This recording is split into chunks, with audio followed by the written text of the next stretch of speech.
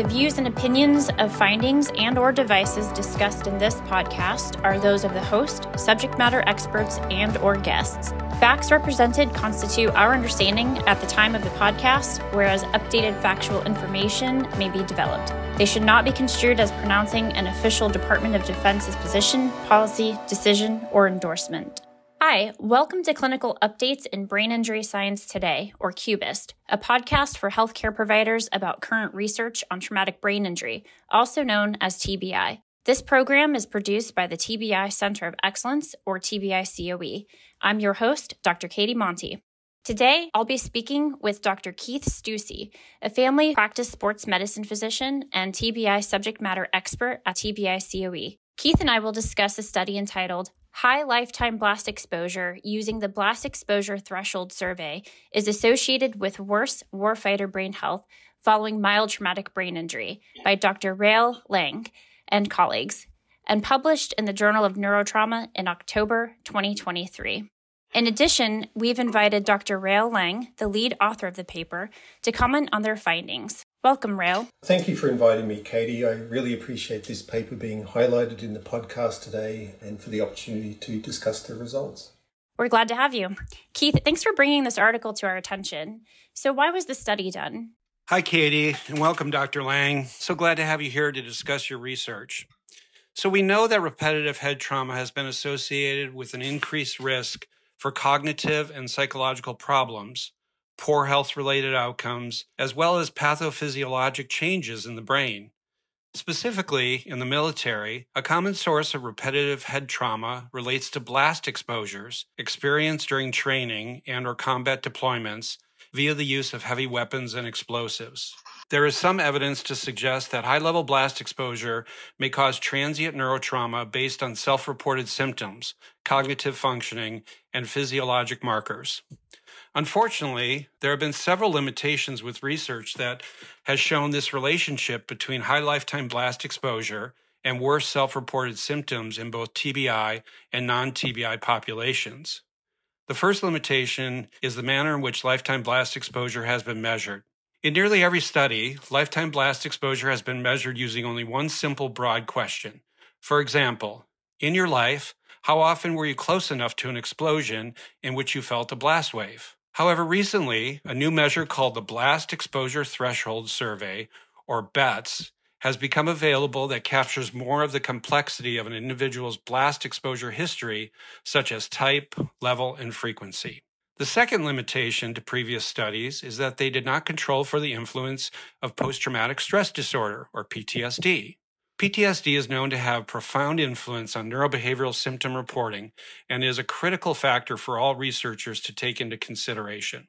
My understanding is the purpose of this study was to extend previous research by examining the relationship between lifetime blast exposure and neurobehavioral functioning after mild TBI by, number one, using a more comprehensive measure of lifetime blast exposure, the aforementioned BETS, and number two, control for the influence of PTSD. It was hypothesized that high lifetime blast exposure would be associated with worse neurobehavioral outcomes after mild TBI.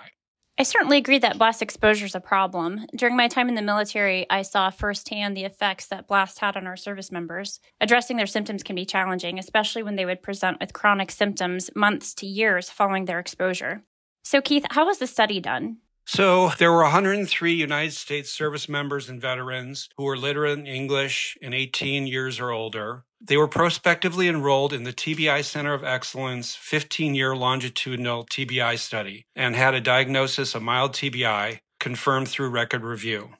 They were recruited from Walter Reed National Military Medical Center, Naval Hospital Camp Pendleton, and Naval Medical Center San Diego, as well as from community events. All participants were enrolled between February and September of 2022. Participants completed the BETS as well as a 2.5-hour battery of neurobehavioral measures that included the Traumatic Brain Injury Quality of Life, or TBI QOL, the Combat Exposure Scale, or CES, the PTSD Checklist Civilian Version, or the PCLC, and the Neurobehavioral Symptom Inventory, or NSI. I'd like to specifically discuss the BETS and the PCLC. The BETS is designed to gather detailed information related to a person's lifetime blast exposure to a variety of weapons classified in 5 categories, ranging from small arms, such as pistols or rifles, to large or targeted explosives in close range, such as breaching explosives or heavy charges. For each category, the respondent is required to provide information on how many years, months per year, days per month, and rounds per day they were exposed to these weapons. The BETS is scored by calculating a generalized blast exposure value, or GBEV, using a weighted formula as outlined by the test developers. The GBEV represents the units of blast exposure over a person's lifetime. Of course, higher GBEV values reflect greater lifetime blast exposure. In regards to the PCLC, this is a 17-item measure designed to evaluate self-reported PTSD symptoms. For the purposes of this study, because many of the PCLC items overlap with post-concussion symptoms, an alternate total score, the PCLC total 1 through 8, was calculated that consisted of only those symptoms on the PCLC that were considered unique to PTSD. The alternate total score was obtained by summing the ratings for items 1 through 8, so the total score range would be between 8 and 40, and was used as a covariate in the select analysis. 2 PTSD categories were then used for select analysis. There was high PTSD, which had a score of greater than 16, and low PTSD, which had a score less than or equal to 16. A score of plus or minus 16 was selected as a cutoff because it equates to a mean score of 2 on the PCLC rating scale that is reflective of mild or higher symptom endorsement. Thanks for that brief overview, Keith. I'd like to welcome Dr. Lang into the conversation. Can you explain the statistical analysis and what groups were studied? Well, thanks again for having me, Katie. So one of the driving forces behind why we did this study was because past research in this area has not used a comprehensive measure of lifetime blast exposure like the BETS. However, this is by no means a failure of past research to do their job properly. That's quite the opposite. It's just that this type of measure has not been available until recently. So it's been impossible for researchers to use a measure like this until now. By using the BETS, we hope that this measure will provide us with a greater level of granularity that will help us better understand the effects of repeated low-level blast exposure on warfighter brain health.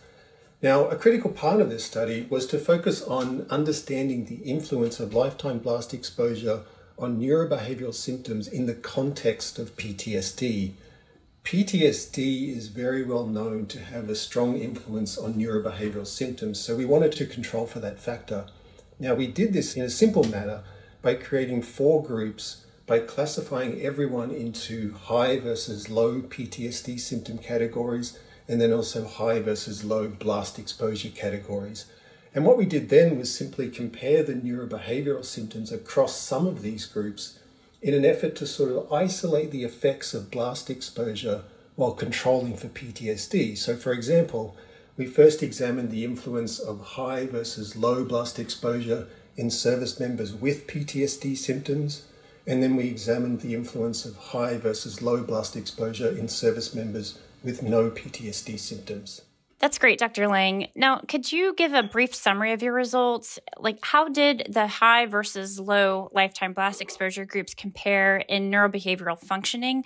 And was PTSD an influencer in those outcomes? Sure. So what we found in this study was that high lifetime blast exposure was associated with worse neurobehavioral symptoms following mild traumatic brain injury. And these were things like, post-concussion symptoms from the NSI, but also more comprehensive measures like depression, fatigue, poor sleep, headaches, and anger from the TBI qual. However, in this study, we also found that the strength of the relationship between blast exposure and symptoms was influenced by the presence or absence of PTSD. So when service members reported no PTSD symptoms, there was a strong effect of lifetime blast exposure on neurobehavioral symptoms. So high blast exposure was associated with more severe symptoms. However, when service members reported the presence of PTSD symptoms, the effect of lifetime blast exposure on neurobehavioral symptoms was only moderate at best, but there was an effect of blast that we could see. And I think in this case, the reason why the effect of blast was only moderate was because PTSD has such a strong effect on neurobehavioral symptoms that it tends to wash out any effects that blast might have when PTSD is present. Now, that said, it's important to appreciate that overall, these results did show that there was a consistent effect of blast exposure on neurobehavioral symptoms, but the strength of the effect varied depending on the presence or absence of PTSD. Now, these findings are particularly interesting because there's an ongoing controversy regarding whether lifetime blast exposure influences neurobehavioral symptoms because of neuropathological damage caused by repeated low-level blast exposures over time, or is it simply a proxy for the effects of PTSD? Now, what I mean by that is PTSD is very common in service members with high blast exposure. Because PTSD has such a profound influence on neurobehavioral symptoms, if you don't control for PTSD, any effects of high blast exposure that might be seen could simply be an artifact of the high number of service members with PTSD in that group. However, the findings from this study did show that blast exposure had an effect on neurobehavioral symptoms even in the absence of PTSD, and I think these data supports the contention that high lifetime blast exposure does have a negative influence on warfighter brain health independent of PTSD. Now, one caveat I want to mention here is that, the sample size of this study was small and more data is needed to be more confident in this conclusion. Great. Keith, what were the limitations of the study? So first, I think that any study that relies solely on self-report for the primary study variable is inherently less valid than those with more objective measures. For example, there are many reasons why a service member or veteran may be more or less likely to disclose their blast exposure. The more remote the exposure, the harder it may be to recall. While the BETS is a significant step forward in trying to determine a service member's exposure to blast events, more objective measures such as body and helmet sensors will be more accurate, but we still have a ways to go in fidelity and interpretation of sensor data. In addition, there was no control group for comparison, as these data were not available. And lastly, I'll just say that while all participants did have a medically documented diagnosis, a mild TBI from a DoD medical treatment facility or VA hospital, the presence of a mild traumatic brain injury could not be confirmed in approximately 42% of the sample based on a comprehensive TBI history interview and consensus case conferencing with subject matter experts. And this was brought out in the article. This was largely because of the use of rigorous criteria for establishing the presence of alteration of consciousness, which is a diagnostic criterion that is often applied uncritically within the military healthcare setting. Thanks, Keith. Rael, what key points would you like primary care providers to take away from this study? Thanks, Katie. Yeah, there are probably 4 to 5 key messages discussed in this paper that I think are important, but in the interest of time, I'll just focus on 3 of these issues. The first key message to highlight here is that primary care providers should be particularly concerned when a service member reports PTSD symptoms and a history of high lifetime blast exposure. The reason why that's the case is that we know that PTSD by itself has a strong influence on neurobehavioral symptoms. In addition, high blast exposure by itself appears to have at least a moderate influence on symptoms. However, when combined, PTSD and high blast exposure has a very strong negative influence on neurobehavioral symptoms. So this combination should be considered a significant red flag for immediate treatment intervention.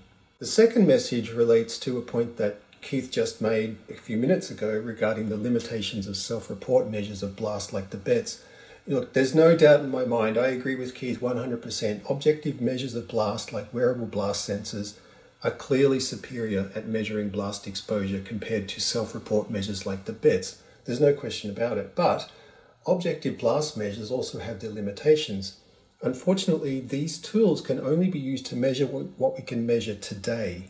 And it would take many years, if not decades, to gather the same type of information that we can get from the BETS. So I think self-report measures like the BETS are very important, and they do play a valuable role in helping us to understand the effects of repeated low-level blast exposures over many years. That said, my third message is a word of caution and is probably the most important takeaway message for primary care providers. Unfortunately, we cannot yet recommend that the BETS be used as a clinical tool.